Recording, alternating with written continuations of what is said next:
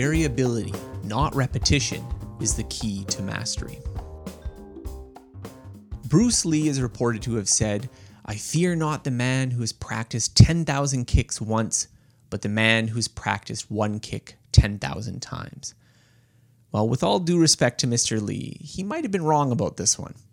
Variability plays an essential and often neglected role in mastering complex skills. Considerable research shows that practicing in varied contexts, with varied methods, and performing with varied task constraints results in more robust learning than simple repetition.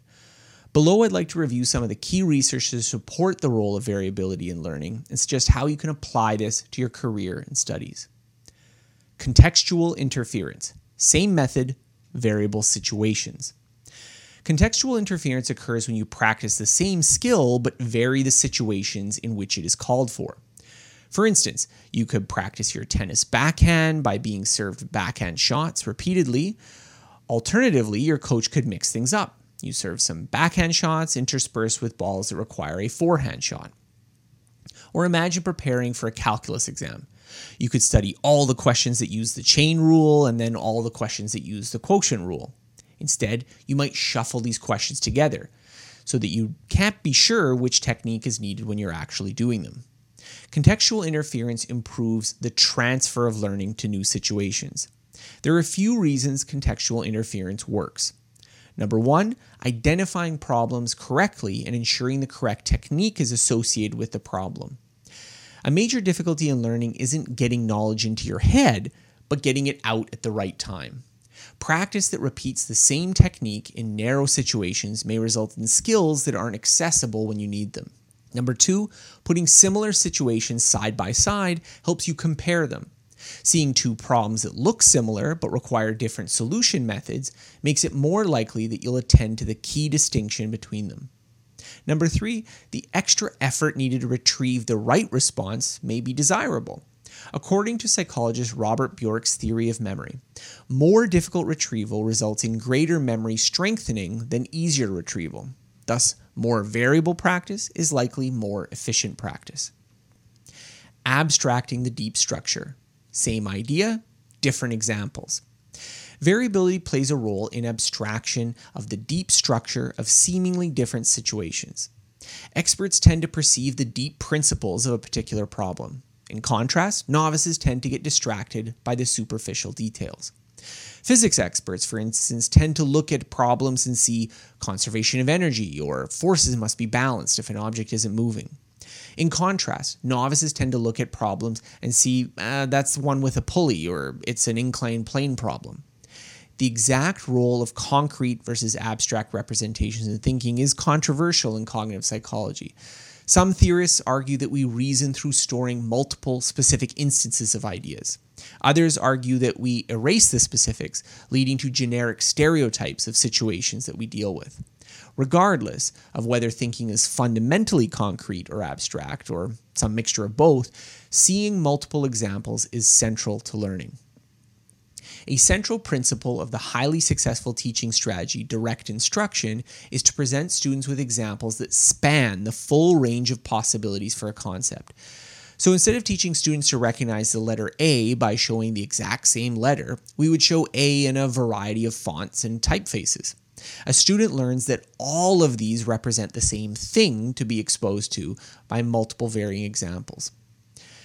Siegfried Engelmann, one of the developers of direct instruction, argued that we shouldn't just teach concepts tied to particular subjects. Instead, he argued that presenting big ideas across their useful range might be better. For instance, evolution by natural selection could be taught not just in biology, but in contexts of technical innovation or genetic algorithms with computer programming. Without seeing an idea's full range of applicability, we're unlikely to transfer it and apply it in new contexts. Ensuring robust learning. Same strategy, varied problems. A substantial challenge in learning is that the mind economizes on effort. That means that we often fall prey to psychological shortcuts that give us the correct answer, even if they won't benefit us in future situations. One study that looked at this required participants to predict a trajectory. Some participants were given a low variability condition, which only involved a few different possible paths. Other participants were given a high variability condition, which involved a much larger set of different trajectories. The researchers found that the method the participants adopted depended on the variability of the task. When variability was low, participants simply memorized the patterns. In contrast, when variability was high, they simulated the trajectory mentally to find the likely destination. This result shows that when practice has low variability, we often adopt shortcuts that won't necessarily generalize to the broader conditions of a task. These effort-saving maneuvers aren't always conscious, so it's not simply a matter of laziness. This is one reason I caution students when using flashcards for subjects like mathematics. If you're not careful, it's easy to design the cards where you memorize the answer, x equals 7, and not the method. Evolving practice. Same problems, varied strategies. Thus far, we've discussed variable contexts, examples, or task conditions.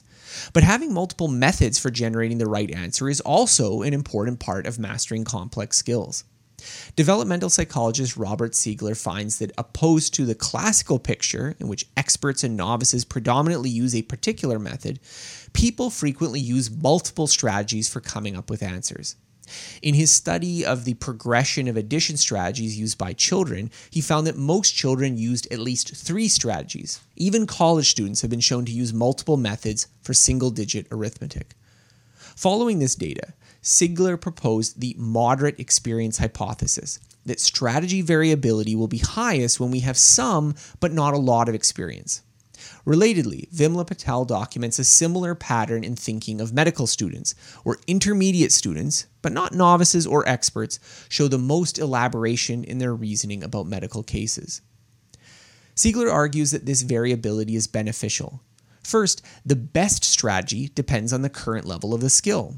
Direct retrieval of the correct addition fact, 7 plus 5 equals 12, is easiest, but it only works when we're confident that we know the right answer. Having an assortment of backup methods is very helpful since it helps deal with situations when we have low confidence. Having multiple strategies for solving a problem is especially important when you aren't yet at the level of mastery. It ensures not only that you have backups that you can fall upon when more difficult methods fail, but it also gives you different reasoning paths to reach the right answer in a pinch. Avoiding local optima. Same challenge, varied task constraints. A classic learning dilemma is avoiding a method that works well enough but isn't the best possible method. In this view of learning, progress is like trying to find the highest point in a vast frontier. In such a case, it's easy to get stuck on a small hill, even if there's a taller mountain nearby. Climbing downhill is hard, and we instinctively avoid changes that might make our performance worse than it would be otherwise, even if we suspect it will make us better in the long run. One way out of this trap is to practice with variable constraints that prevent you from using the dominant strategy.